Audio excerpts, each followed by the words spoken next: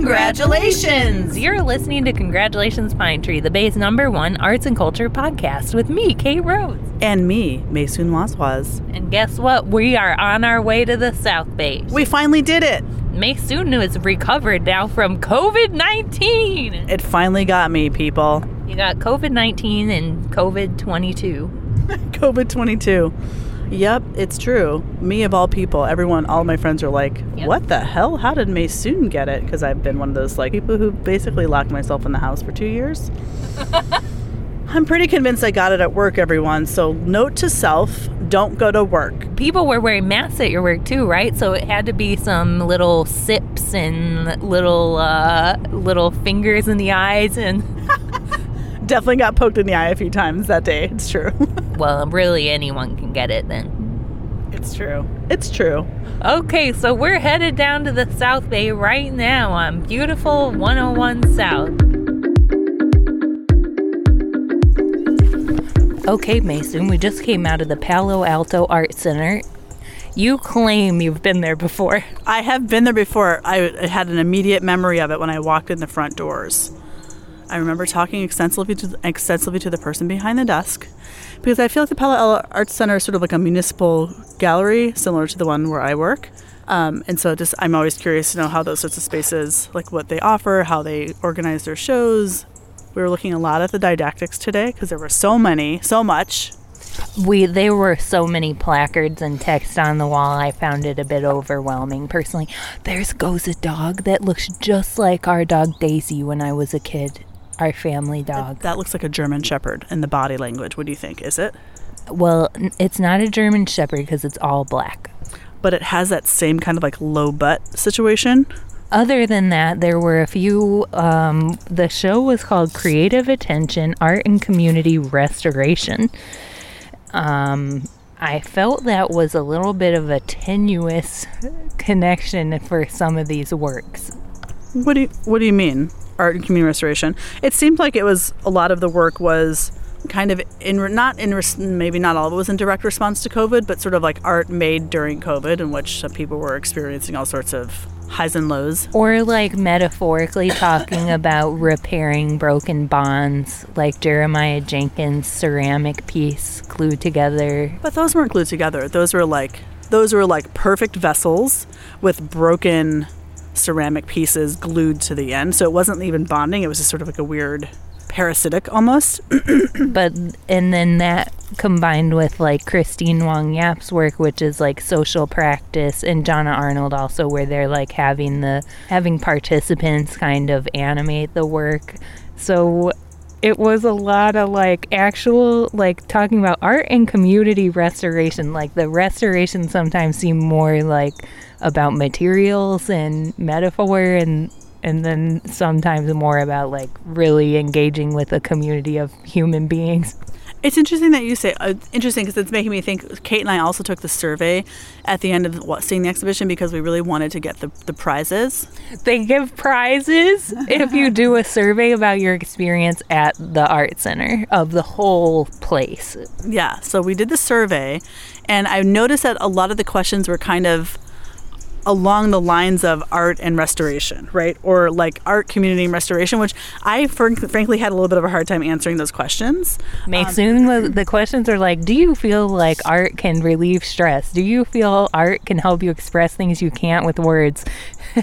Well, and also just like, how did you feel leaving the exhibition? There are like so many different emotions, which I was sort of like, I don't really feel any of these. I mean, it was a 2,000 word list of emotions, and I'm like, why not give you a blank instead of a list? Yeah. Wait. Oh, like you wanted to give a blank? Like you feel nothing? No, I mean a blank to write in, like if I'm irritated or hungry or like those weren't options. No, irritated and hungry were not options. I can't remember what I wrote. I think I was feeling thoughtful, which was true. But I wasn't feeling like emotionally connected. I mean, it was kind of like a little bit, and it felt, oh my God, this bird is so cute. It felt a little invasive for my personal emotions. We are crusty old jaded sea hags, and we're not going to feel a lot from, unless the show is like completely innovating what we ever thought could be possible. I mean, I will say that, so Swoon is one of the artists in the show, and the piece she did, one of the pieces, there was a video, but there was also work on the wall. The piece that she did was about her mother, who it sounds like recently passed away. And I listened, there was an option to click on a QR code and hear the artist talk about their work. And it must have been like a combination of her telling her story about her mother passing away and about the work, and also it being in her voice, which has a whole other layer of like emotion, right? It's not just the curator reading something that the artist wrote. That almost got me crying, that one, actually. And Tucker Nichols had a few pieces that were pretty moving, of his little flower arrangement paintings. Flowers for sick people. Those pieces are really lovely. There was flowers for the unknowable worlds of teenage bedrooms, which I thought was great. And then flowers for the fog on my reading glasses as I write this. But then there was also flowers for anyone who has watched their own house burn to the ground, and flowers for the radius of a sneeze. Little like pieces of like poetry next to a painting of flowers. And then another highlight for me was Alexander Hernandez had a piece called Always Thinking About Yesterday that was like a quilted with shiny all types of fabric. Oh, yeah. And then like kind of like a little area for like a kid to watch a DVD player. Was that interactive? I couldn't tell. No, I don't think it was supposed to be, but it was great because the arms of the it was like this stuffed figure on the ground that looked like a little bed or seating area, as Kate said, but the arms of the piece were actually like the lower part of your legs, of someone's legs, which is what I thought was really fun. Yeah, like you're kind of sitting with somebody, like sitting in, like you're like, small and like, you're sitting against a big person. Oh, yes. That one was weird. The face of that one was like a Disney princess. It was Belle from Beauty and the Beast, but she had shiny blue fabric. Shiny blue face. That was another highlight. There was a lot of craft happening. Lots of craft. A friend of the show, Leah Rosenberg, had a little 10-minute video piece of like 1-minute vignettes that she made during the pandemic. Really sort of playful, nice. Playful and sort of whimsical little videos. And anyhow, there were a lot of pieces that I appreciated. I'm not sure that I loved how it was all installed and arranged. It felt a little crowded. A lot of work. I feel like it was a lot of work, actually. I think you're right. There were some things that felt like they needed their own room. Like you were saying Jonna Arnold had this really intense interactive, which I have to tell you a story about that. Her work, unfortunately, sorry, Jonna, if you're listening to this, it's just it's a time commitment, and so I wasn't quite ready for that. But I feel like if there's a smaller room off the lobby of the art center, that's like its own private room that also had an art installation in it. But I feel like Jonna Arnold's piece would have been great in there, where you're kind of entering a space, you're giving yourself over to this piece, right? Right. You're really kind of engaging, like you're committing to it in some ways. The piece was presenting the viewer with a 10-step process, which begins with a guided meditation where I believe you're doing a visualization exercise, and then you're filling out a survey about your visualizations and your whole thing. And then at the end of it, you take a photo of yourself with kind of with some words. Now, I have to tell you, I participated in an earlier iteration of this project, and I did not realize at that time Jonna had it set up where basically at the end of your meditation, which is like you're in a little room, you're laying down, you're listening to a thing, you're really going into your mental cave, okay, and then you're filling out this like questionnaire about it.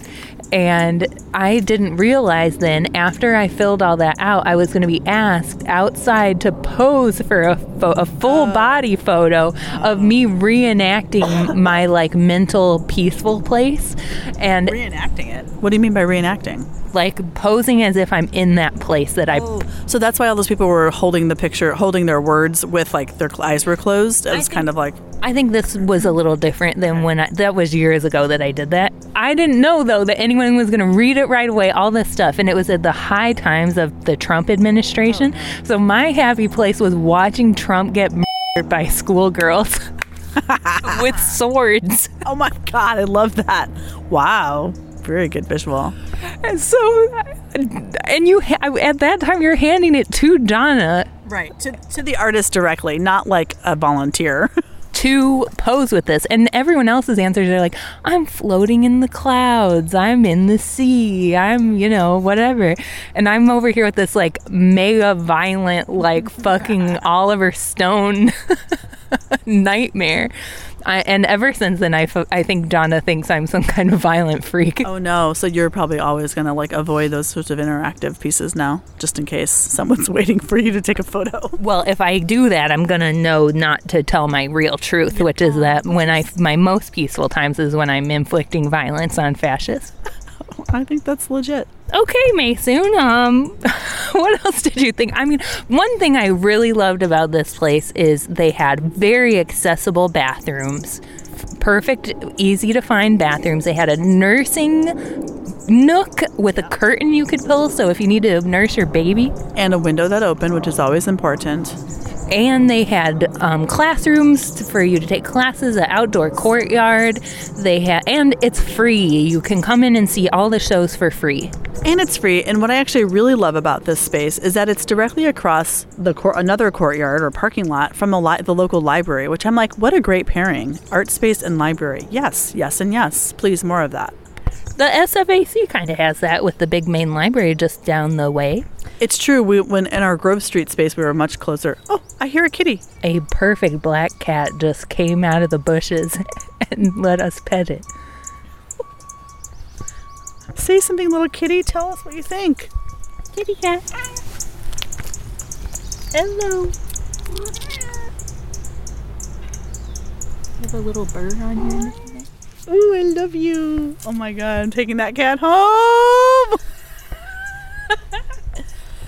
I have to say, this has been an absolute 5-star art experience. God bless the artist, but they could have had no show in there, and I would have just come for the bathrooms, the prizes, the survey prizes. You get to pick a prize out of a basket if you complete the survey at the end. And then a cat comes and just hangs out with you under a beautiful Japanese maple tree. I mean, it's pretty magical right this moment. I agree. Hi, kitty. This show is open until May 21st. You still have almost 2 full months to get out here. Come on out. Bring a picnic. Bring some friends. Spend some time. It's worth it. I bet you could get a library card at this library no matter where you live in the whole state of California. We'll tell you. We'll report back.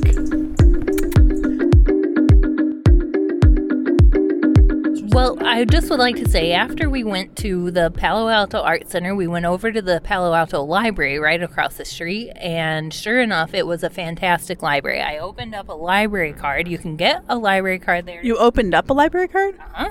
Because they don't take, you got to have a Palo Alto library card to be able to check out books. And I got a book by Fernando Pessoa called The Anarchist Banker. I saw you check that out. And you were saying that the Oakland Library doesn't have any books by this author.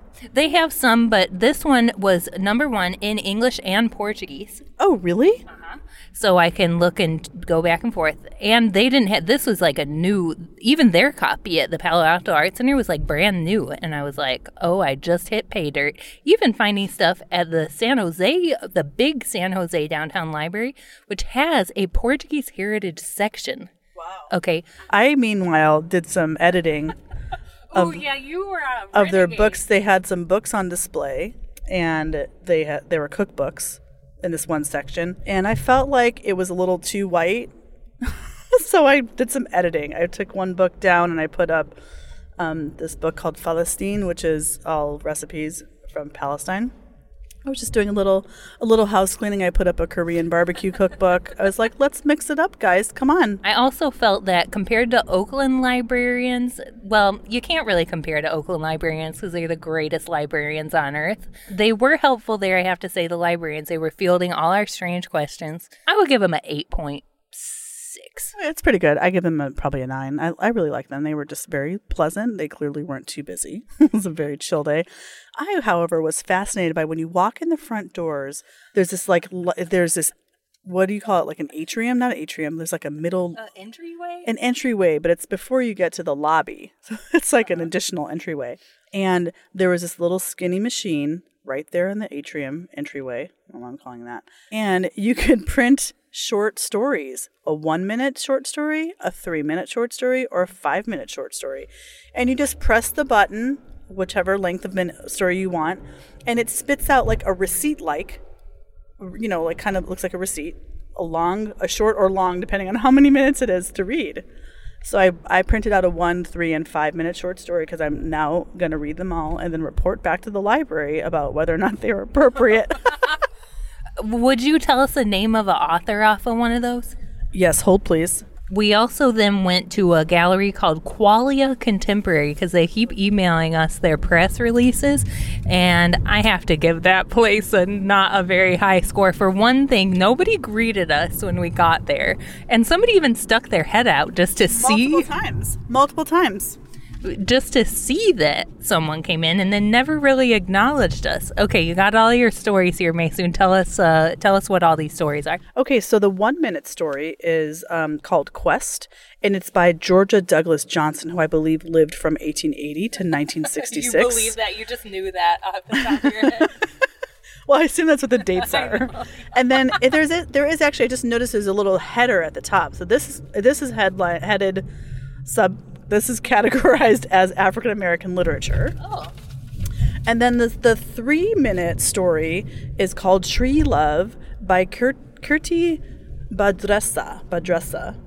I'm sure I'm not saying that right. And this is, the category is magical realism, which I am actually a fan of. Yeah. And then the third 5-minute story is called The Jackal and the Lion, an African folklore tale by Joseph Seaman Cotter, who lived from 1861 to 1949. And this is category of African American literature. And the librarian, I was curious about, who curates the selections, how do you choose, da-da-da.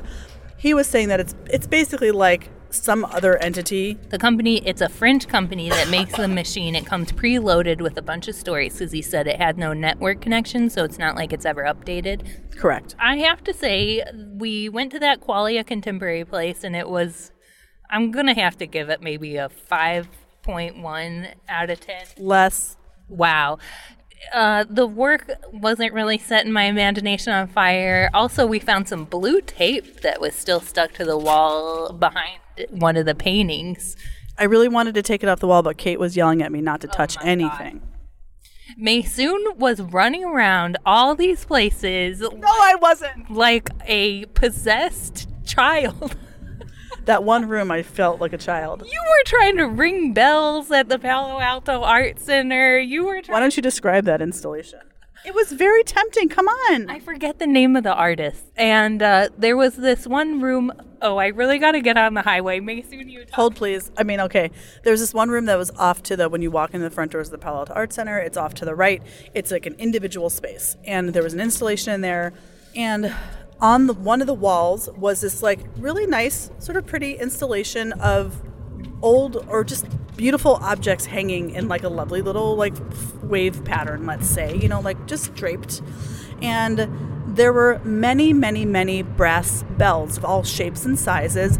And honestly, when I see a bell, I want it to ring. And so part of me was also sort of annoyed that it was installed against a wall because it felt like the piece wanted to be fluid, moving in the wind. I mean, with all these sound objects attached to it.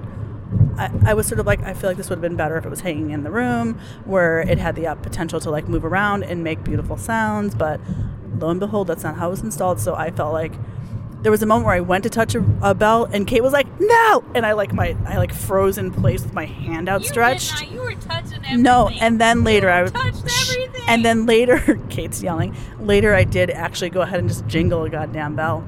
I really did, guys. I really did. I think everything's fine. Nothing was ruined. How can you work in a place where you often probably have to tell the children to stop climbing everything? And there were no signs in there that said don't touch.